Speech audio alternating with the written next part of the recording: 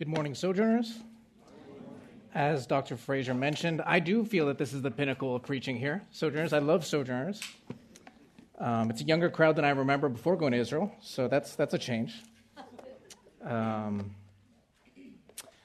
usually we have several more Hebrew scholars in the room than we do. Thankfully, 2 of them are in Israel, so there's a little bit less pressure on me. I just have to slip by interpretations past Pastor Abner, so I'll do my best there. Please turn in your Bibles to Daniel. It's been a while since we've looked at Daniel, so just to remind you, it's after Isaiah, and then Jeremiah, Lamentations, Ezekiel, and then Daniel. If you can't find Isaiah, you might have to go to your table of contents. There's no shame there. I've done it too.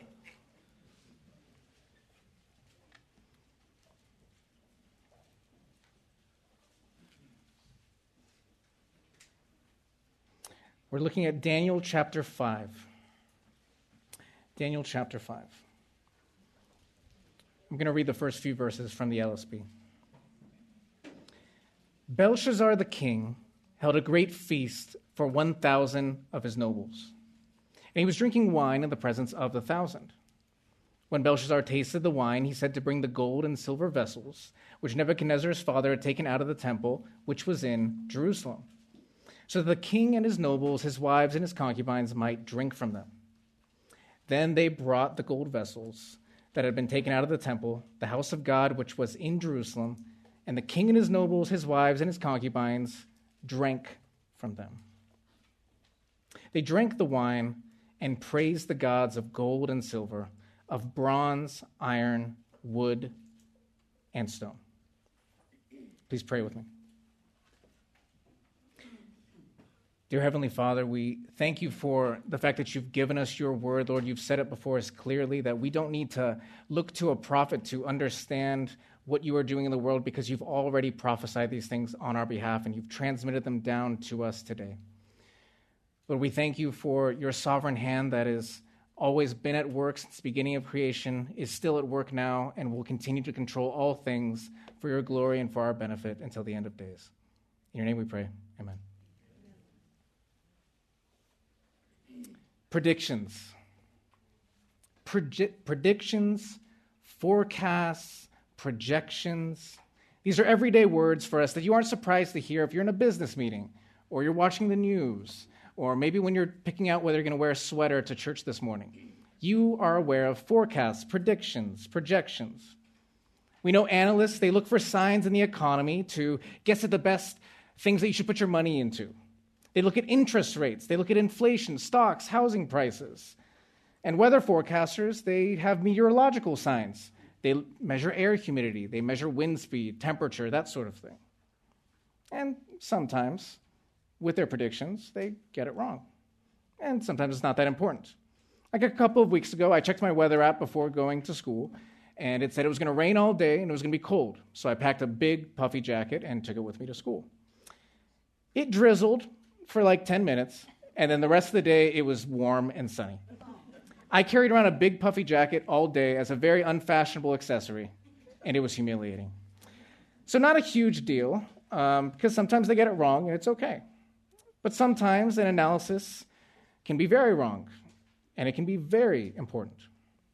So in 1968, Dr. Paul Ehrlich wrote a book that would become a bestseller. It was called The Population Bomb. Maybe you've heard of it, The Population Bomb? It was all the rage in the 70s. He essentially argued that overpopulation was causing overconsumption and that soon hundreds of millions of people throughout the world would starve because there were just too many people in the world and they would just continue and continue. He wrote, and I quote, "The battle to feed all of humanity is over. In the 1970s, hundreds of millions of people will starve to death in spite of any crash programs embarked upon now.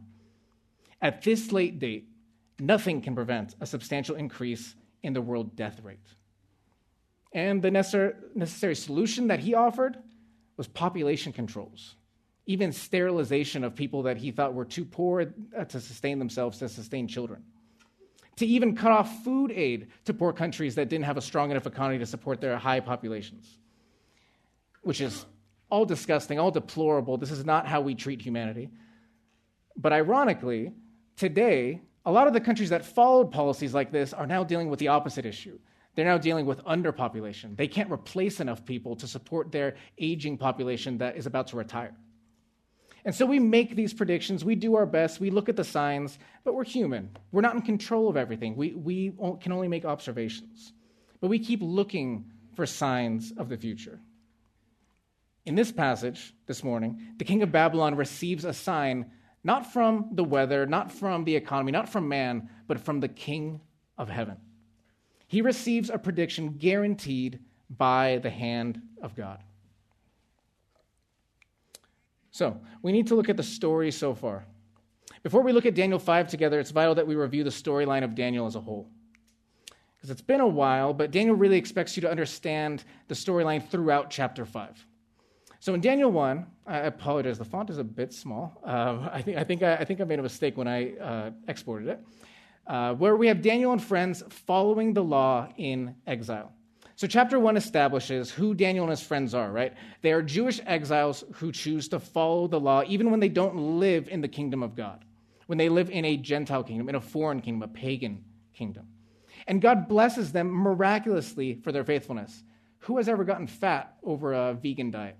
I don't know. Maybe, don't tell me. Okay. But the point is they didn't eat much. They were miraculously made fatter than everybody else, and everybody thought it was awesome. It's a real amazing story. So God blesses them miraculously for their faithfulness, and from this we learn that Daniel is teaching us how to live in exile, how to live outside God's kingdom. Now this group is called sojourners and strangers, because we don't live in the kingdom of God. We don't see the Messiah reigning on earth right now. Instead, we live in pagan kingdoms. We live in different nations. Some of us are from different countries. Some of us are from different states here, and we have different laws, different settings, different cultures, different communities. Daniel is telling us this is how you live outside of the kingdom of God. Then we see Daniel chapter 2, where Daniel and his friends interpret Nebuchadnezzar's dream. And here, God demonstrates his power through Daniel and his Jewish faithful friends. And Nebuchadnezzar recognizes for the first time that Daniel's God, Yahweh, is sovereign. And Daniel encourages us by explaining to us exactly what will happen in history. He says, because of Nebuchadnezzar's dream, he interpreted for us, that after Babylon comes Medo-Persia, and then Greece, and then Rome, and we get more details in chapter 9, where we get a revived Rome, we get the 10 horns. And finally, we have the divine kingdom, the kingdom that we've been looking for, the kingdom that we are still waiting for today, the millennial kingdom to come. So rather than despairing as we see the horrors of history unfold, Daniel's telling us we can live confidently, knowing that God is entirely in control and has already determined the future. Then, chapter 3, the friends worship God alone in exile. So Daniel exits the scene, but we have a focus on Shadrach, Meshach, and Abednego, who refuse to serve any other God than Yahweh alone. And when Nebuchadnezzar challenges the true God, God miraculously saves these faithful servants of God from the fire. So again, we're being taught how do we live. We need to serve God alone above all other false gods. And then a few weeks ago, we had Daniel chapter 4. Nebuchadnezzar is humbled and converted. We see Nebuchadnezzar at his worst and at his best. The most powerful man in the world is humbled below the beasts of the field. But Nebuchadnezzar's confession at the end is just glorious to behold because he fully submits to the King of heaven, the one who is truly in control of all things, the one who can bring any man low. And now, we're in Daniel chapter 5. Okay? We need to understand the storyline because Daniel 5 assumes that you know all these things, because Daniel and God assume that Belshazzar already knows all these things. Okay? Now, the first 4 verses I'm calling a banquet of blasphemy. I'll read again verses 1 through 4. Belshazzar the king held a great feast for 1,000 of his nobles, and he was drinking wine in the presence of the 1,000. When Belshazzar tasted the wine, he said to bring the gold and silver vessels which Nebuchadnezzar his father had taken out of the temple which is in Jerusalem, so the king and his nobles, his wives and his concubines might drink from them. Then they brought the gold vessels that had been taken out of the temple, the house of God which is in Jerusalem. The king, his nobles, his wives and his concubines, they drank from them. They drank the wine and praised the gods of gold and silver, of bronze, iron, wood, and stone. Now, you and I, as we're reading Daniel, we don't know who Belshazzar is. Up to this point, the book of Daniel hasn't told us anything about Belshazzar, and that's okay. But we're learning everything we need to know him about him right here. Daniel doesn't give us a formal introduction to say, in X year of wise reign, so-and-so came to power. He doesn't tell us that background of Belshazzar. He says, you can know everything you need about Belshazzar's character as a king from this alone. And if we remember, on Mother's Day, Pastor Ebner preached from Proverbs 31. And we learned that kings don't drink wine. Kings don't drink wine. That was the mother's advice for a royal son. And so we have in Proverbs 31, 4-7, it is not for kings, O Lemuel, it is not for kings to drink wine, or for rulers to desire a strong drink, lest he drink and forget what is decreed, and pervert the justice of all the afflicted. Instead, give strong drink to him who is perishing, and wine to those whose soul is bitter. Let him drink and forget his poverty, and he will not remember his trouble any longer. Wine is not for kings. Wine is not for rulers. Wine is for people who can afford to forget because they don't have anything to remember. Wine is not for the person who is in charge of the most powerful kingdom in the world. See, wine was expensive then, and wine is expensive now, but Solomon's mother turns wine on its head. It's not for rulers, it's for poor people. It's not for people who have status, it's for people who don't have anything. That's what she's saying. She's saying it can be so destructive in someone's life. It can really take control, and it can make you forget what is most important. And when you're the most important person in the kingdom, it's truly destructive for the entire kingdom. Kings don't have the luxury to forget. Kings are responsible for millions of lives. See, a wise king, a good king, doesn't drink wine, and certainly not like this. Did you see how many times it mentioned Belshazzar's drinking of the wine? It mentions it 5 times. Daniel mentions he was drinking wine in front of the thousands, so he's doing it openly in front of everyone. It says, when Belshazzar tasted the wine in verse 2. Then it says, so that they might drink in verse 2. They drank in verse 3. And then again, Daniel sums it up in verse 4. They drank the wine. Now, a glass of wine isn't going to send you to hell, please. But Belshazzar has more than a glass of wine on his hand. He's not concerned about this sort of thing. He's clearly intoxicated. So if we look again at verse 2, we have a lot of good translations that have when Belshazzar tasted the wine. Okay, and this is great. I love this translation. But the word taste in Aramaic, I have to drop Aramaic because it was mentioned. It sounds exactly like the word for command in Aramaic or decree. It sounds exactly the same. In fact, that second word for command or decree, it's much more common in this time period, and it's been used already several times in Daniel. So you could very well translate this as when Belshazzar was under the influence of the wine, or even at the command of the wine. And I think Daniel is actually using this wordplay. He's making a pun on purpose. He is saying Belshazzar, who is tasting and tasting and tasting, bottle after bottle, he's finally not under control.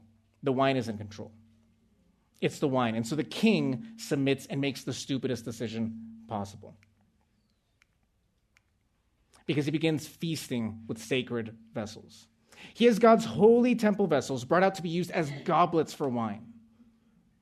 Now, we use the term profanity a lot, right? And, well, maybe we don't use it a lot, but we know what the term profanity means, right? We use it to describe foul language, inappropriate language, offensive language. That's what we mean when we say profanity. But to profane literally means to treat something as secular, to treat something as normal. So when I talk about this being profaning something, what I mean is that Belshazzar is truly profaning these special, dedicated, holy vessels that are meant for only one purpose. They're only meant for the service of God in his one temple.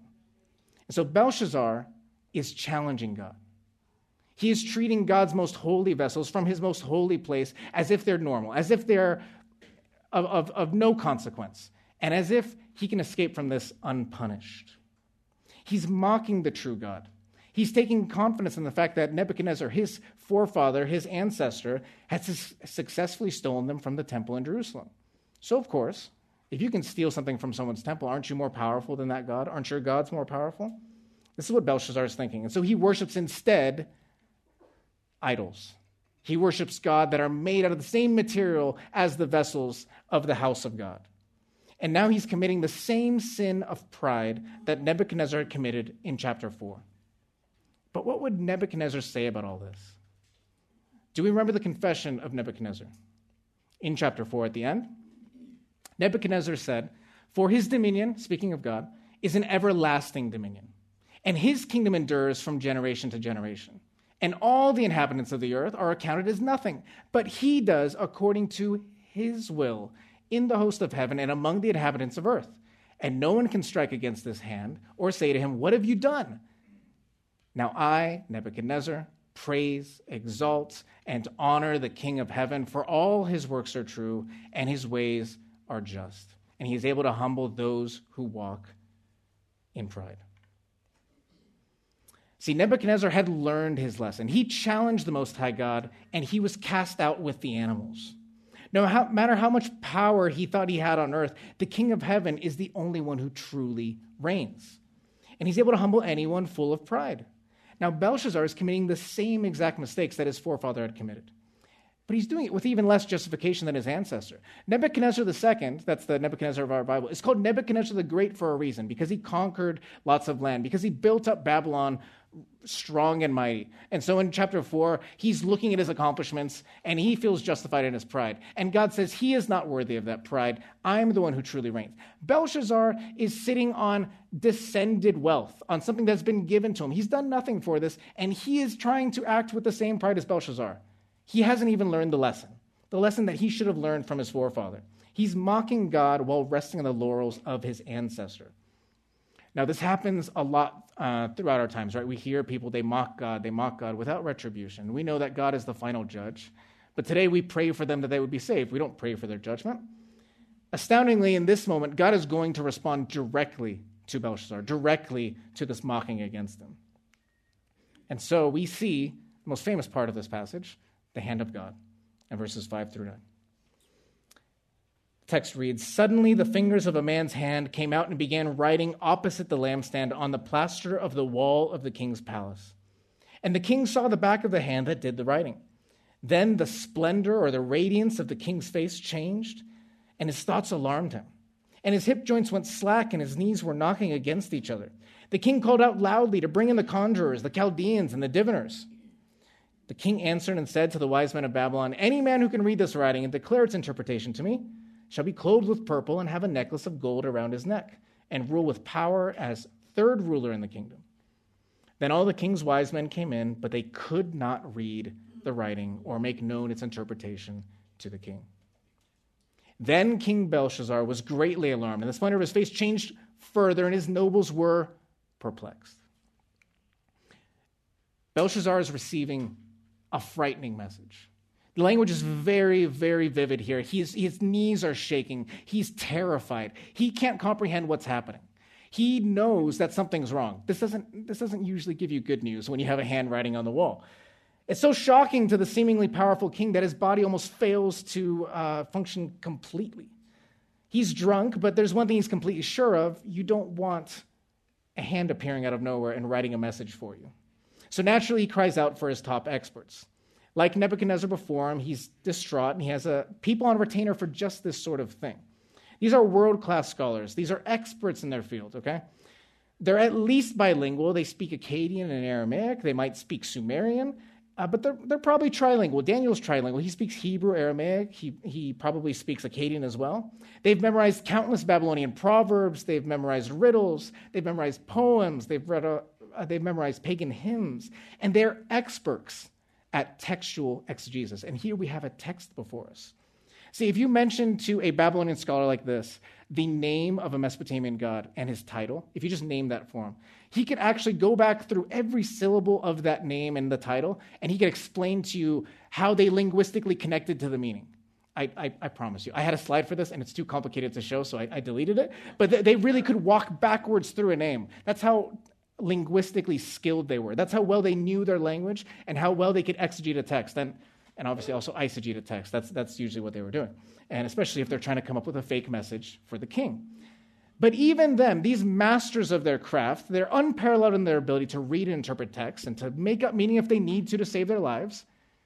They can't read and they can't interpret what has been written before them. These are your TMS-produced pastors who went to Hebrew University and then to Harvard University for a PhD kind of people, okay? These are top-of-the-line people. I can mention Professor Joe Zukevich because he's not here. These are your top-of-the-line people, and they cannot read the text. they've got nothing. And we're left there with failure at the highest level. There's no other option. If you are the king, you brought in your best men, they can't help you, you're done. You don't know what's going to happen. You have a sign right before you, and you can't even read it. Now, by God's grace, we have the queen mother enter the scene. So she comes in at verse 10. It says, "The queen entered the banquet hall because of the words of the king and his nobles. The queen answered and said, 'O king, live forever. Do not let your thoughts alarm you or the splendor of your face be changed. There is a man in your kingdom in whom is a spirit of the holy gods. And in the days of your father, illumination, insight, and wisdom, like the wisdom of the gods, were found in him. And King Nebuchadnezzar, your father the king, set him as chief of the magicians, conjurers, Chaldeans, and diviners.'" So all these people we just mentioned, this is the top guy. This is who you should have called. She says this was because an extraordinary spirit, knowledge and insight, interpretation of dreams, explanation of enigmas, and solving of difficult problems were found in this Daniel, whom the king named Belshazzar. Let Daniel now be summoned, and he will declare the interpretation. So only now does the queen arrive. After the wisest scholars in the kingdom has fallen, the queen offers her wisdom. And she reminds me a lot of Proverbs 31, actually, of Lemuel's mother, of the wise queen mother who is giving advice to her royal son. The problem is, Belshazzar should have already known this. She gives a reminder of Daniel. If all these amazing things are true of Daniel, if all these things happened, and they happened in her lifetime, maybe even in his lifetime when he was young, how do you forget about Daniel? Now, in the U.S., when the President of the United States takes office, he takes control of, with apologies to foreign nationals here, the most powerful country in the world, okay? We confess with Nebuchadnezzar as Americans that this is only due to the King of Heaven's sovereign plan, and we're very grateful for God's blessings on us. We understand that the Lord has made the U.S. so strong by providing it with very significant advantages. We're protected by the ocean on both sides, and we have two very friendly neighbors to our north and to our south, Canada and Mexico. We're great friends with them. We have good trade relationships with them. We don't have any fear of invasion from them. We have the largest and most powerful military in the world. We have the largest GDP in the world. Our majority language, English, is the international language of commerce, diplomacy, business, everything, tourism. So the president benefits from all these advantages on the world stage. But there is one very important asset, which, if he's not aware of it, it can endanger the entire world. They're called the Gold Codes. The Gold Codes is the term for the nuclear codes that the president is issued every single day from the NSA. The National Security Agency provides him with new codes every day so that he's always ready to respond to a nuclear attack. And in a fallen world of fallen nations run by fallen men who also control nuclear weapons, the president of the U.S. needs to know about the Gold Codes. Nations that control nuclear weapons, they don't get invaded. Nations that don't have nuclear weapons do get invaded. It's a sad story of the world. We see it today. So if the president doesn't know about the U.S.'s nuclear arsenal, if he doesn't know the Gold Codes, he's not going to act correctly as the chief diplomat. He's not going to present the U.S.'s case forcefully. He's not going to know how to represent the U.S. Now, nuclear weapons are powerful assets. They're terrible weapons of mass devastation. But their power is nothing compared to the hand of God. Nebuchadnezzar, king of Babylon, king of the world superpower of the time, he employed a man in his government who had direct access to the hand of God, direct access to the God who is more powerful than any weapon we can ever imagine. Nebuchadnezzar had witnessed firsthand that Daniel was a true prophet of the King of Heaven, that he was a faithful servant of Yahweh who could interpret dreams and accurately describe the future that God had already determined, not just once, but twice. Right? We saw that already in chapter 2, and we saw it again in chapter 4. Nebuchadnezzar had also seen how Daniel's friends, who were also servants of the true God and no other God, were protected from his hand, his very powerful hand, by the hand of God once again, delivered from the fiery furnace. And Nebuchadnezzar knew that the greatest asset of his kingdom wasn't his army, it wasn't Babylon's walls, it wasn't his riches. He knew it was actually Daniel. It was the man who served the true God. That's why he put him in charge of all of his other wise men. He said, I need the person who actually has access to the King of Heaven. I need him close by. I need his advice. I need him so that I can reach out to God. I can know what's going to happen in the future. And this wasn't a secret bit of information. Do you remember chapter 4? Chapter 4 is actually written as if it's a letter. It's written addressed to all the peoples and tongues and nations. And it says, this is what happened. Daniel came and did this. Daniel was able to interpret my dream. Daniel predicted the future. And we know from this passage, Daniel chapter 5, that Belshazzar's mother knows this as well. So clearly this information was spread around. She presumably told these stories to Belshazzar. What mother wouldn't teach her son about the most important asset of the kingdom when he's growing up to be the king? It would have been extremely foolish not to tell him about it. And yet Belshazzar forgot completely. Under the influence of the wine, much like what Proverbs 31 warns, he forgot the most important asset the entire kingdom has. He forgot who the true king of heaven is. So then we get Daniel's sermon, verses 13 through 23. Then Daniel was brought in before the king. The king answered and said to Daniel, "Are you that Daniel who is one of the exiles from Judah, whom my father the king brought from Judah? Now I have heard about you, that a spirit of the gods is in you, and that illumination, insight, and extraordinary wisdom have been found in you. Just now the wise men and the conjurers were brought in before me, that they might read this writing and make its interpretation known to me. But they could not declare the interpretation of the message. But I personally have heard about you, that you are able to give interpretations and solve difficult problems. Now if you are able to read the writing and make its interpretation known to me, you'll be clothed with purple and wear a necklace of gold around your neck, and you will rule with power as the third ruler in the kingdom." Then Daniel answered and said before the king, "Let your gifts remain with you, or give your rewards to someone else. However, I will read the writing to the king and make the interpretation known to him." Here we get the sermon itself. "O king, the most high God granted the kingdom, grandeur, glory, and majesty to Nebuchadnezzar, your father. And because of the grandeur which he bestowed on him, all the peoples, nations, and men of every tongue feared and were in dread before him. Whomever Nebuchadnezzar wished, he killed. And whoever he wished, he kept alive. Whoever he wished, he raised up. And whoever he wished, he brought low. But when his heart was raised up and his spirit became so strong that he behaved arrogantly, he was deposed from his royal throne, and his glory was taken away from him.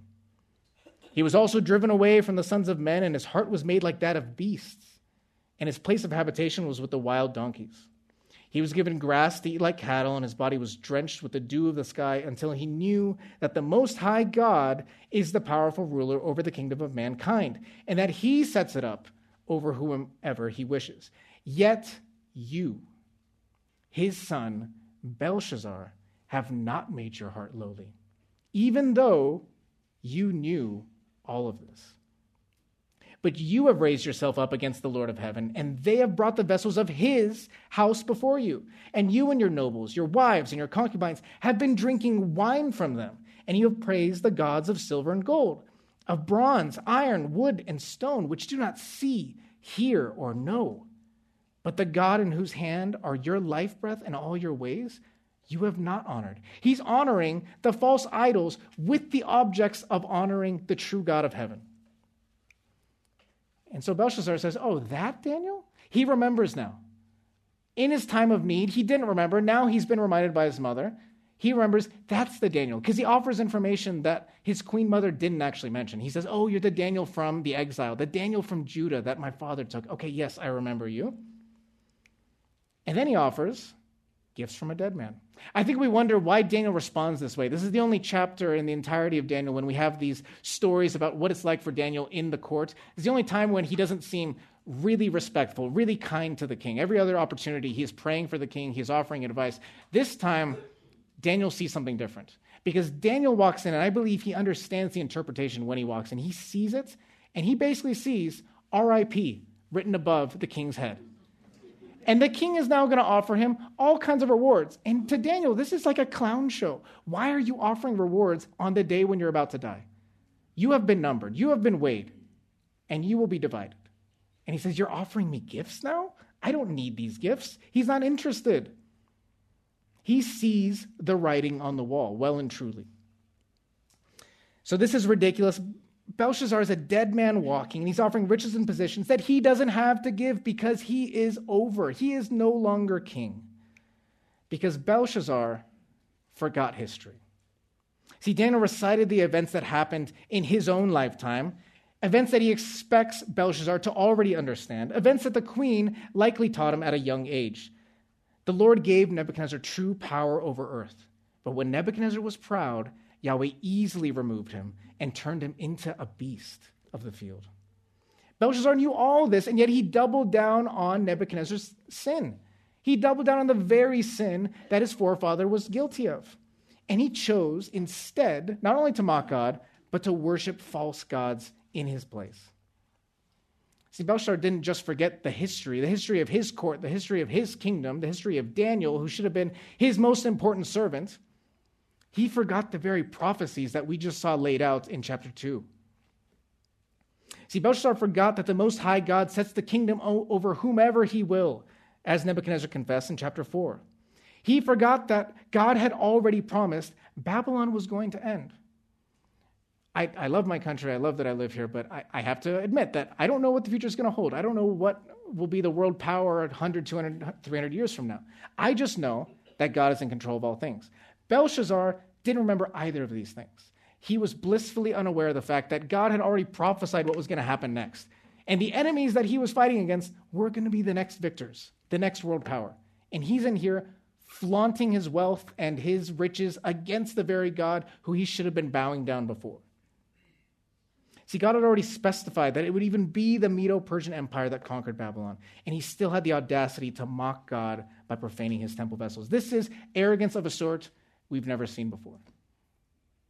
Or have we?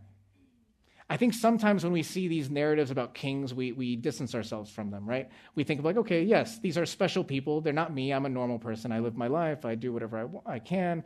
I'm just proud of my car. I'm just proud of my big house, or I'm proud of my degree, whatever. But we can sin with this exact same arrogance that Belshazzar had. Sadly, we just have less justification. I'm not the emperor of a kingdom. I don't have much riches or wealth. I don't have a nice car.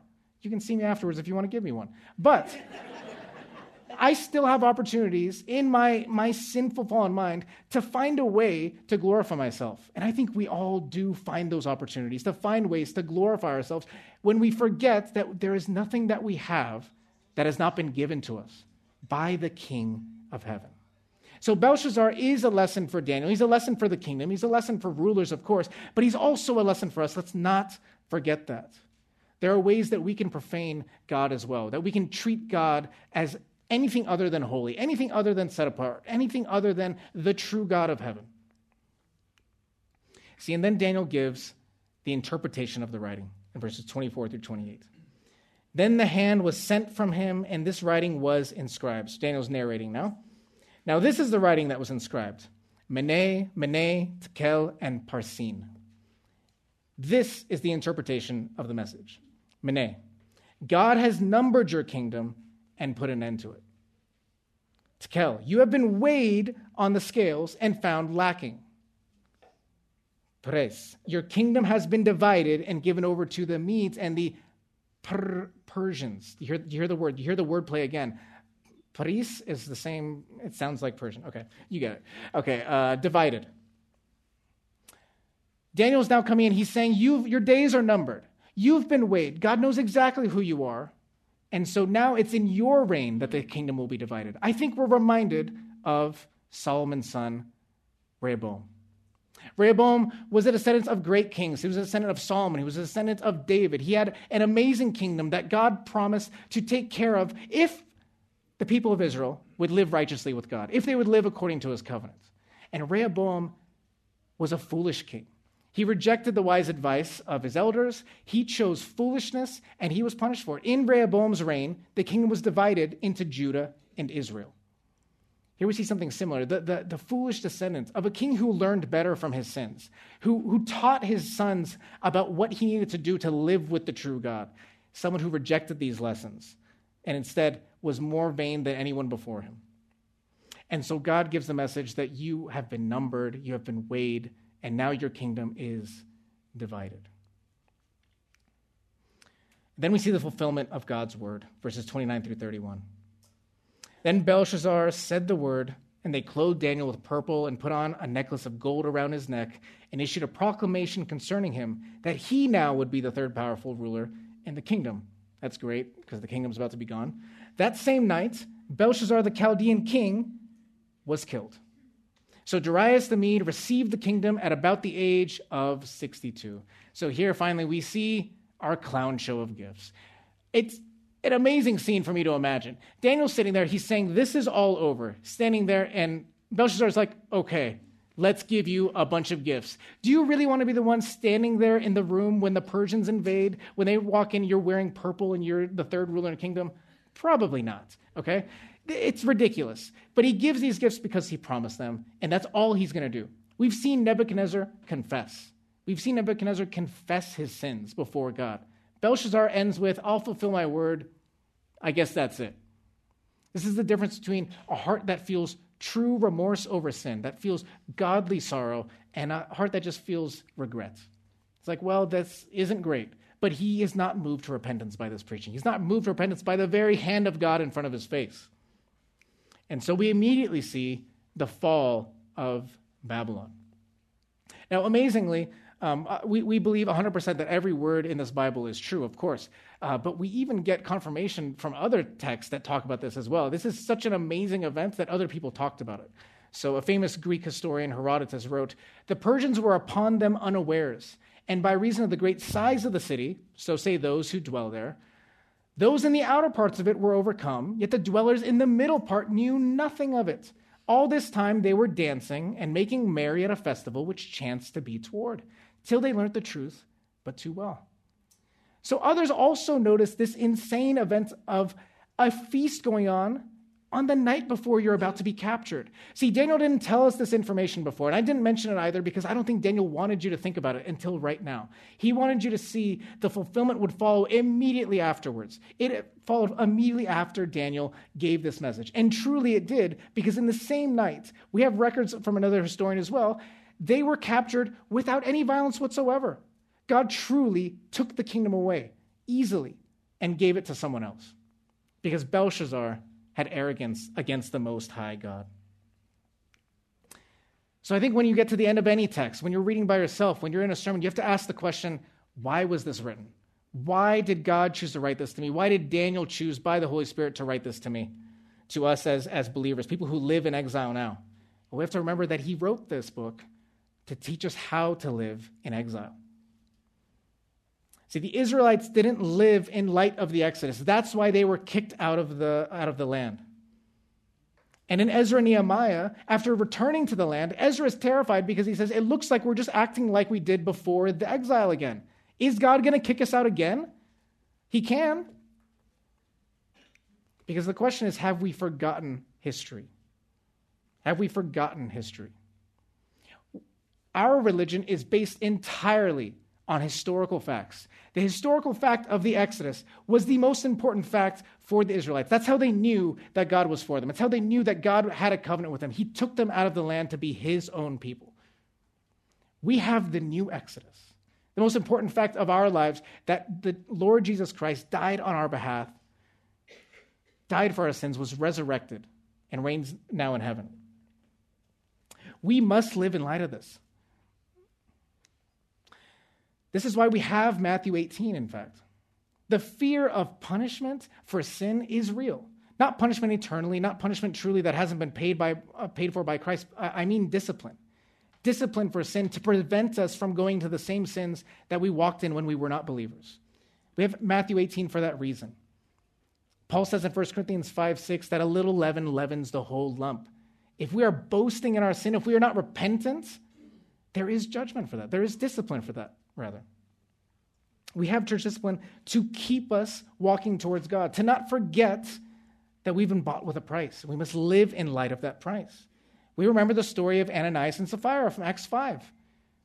Christians that were killed for sinning against the Holy Spirit, as an example to the church, to remind us that just because we're believers doesn't mean we can walk in sin. Professor Fraser last week preached on the importance of obedience. God desires obedience more than any sacrifice. He desires a true heart of obedience. We have been redeemed. All of our sins have been washed. All of them have been paid for. All of them have been placed at the feet of the cross. But that doesn't give us license to sin. Never. Because we have been redeemed in Christ's death and resurrection. Ephesians 5:1 says we must be imitators of Christ who died on our behalf. But Daniel also wrote this book and this passage to encourage us as we look to the future. Daniel already prophesied of these events in chapter 2. And if the book ended there, we would still have faith in it because there are prophecies that haven't come true yet that we're looking forward to. We're looking forward to the millennial kingdom. We're looking forward to sin being completely taken out of the world, to true righteousness being in every one of our hearts, to be able to not sin every day, every moment, every moment being glorified just like the Lord Jesus Christ. But we are given this confirmation. Daniel lived to see the confirmation of his prophecy, and he wrote it down for us so that we would be encouraged, so we would realize that I can't have any doubt in these prophecies. When I look at the world today and I see that it is still dark, that I see that there is still sin, that I see that there is still death, all these unnatural things that God did not design the world to have, we can look back at Daniel and we can see that God is moving forward with all of the promises that he made. All the prophecies that Daniel prophesied are going to come true. We've already seen in history, of course, Medo-Persia fell to Greece. Greece fell to Rome. And then Rome fell as well, and we're waiting for the Lord Jesus Christ to take over the world in the millennial kingdom. But have we forgotten the prophecies? We need to remember ourselves Daniel's prophecies of the future. We need to remember as we sojourn, as sojourners and strangers on this earth, that one day God will reign on earth. One day we will be true citizens of a renewed millennial kingdom earth. We need to live in light of this. We need to live in obedience. We need to live in faith, and we need to live in hope. Hope that truly works and rests on who God is and what he has done as the true King of heaven, whose hand is at work in all things. Let's pray. Dear Heavenly Father, we thank you that you have been so kind to us to preserve your word for us, Lord. This side of heaven, we all still sin, Lord. But we're so grateful that you have not cast us so low as Nebuchadnezzar or Belshazzar, but instead you've written these stories for our behalf that we can learn from them, that we can learn how to live this life of exile, that we can learn how to live with faith. Help us, Lord, to have faith in your word, to have faith in your prophecies. Help us, Lord, not to live like those who don't have hope, not to mourn like those who don't have hope, but to mourn as people who still have hope, who know that one day the Lord Jesus Christ will return and he will set things right. Lord, we pray all these things in your name. Amen.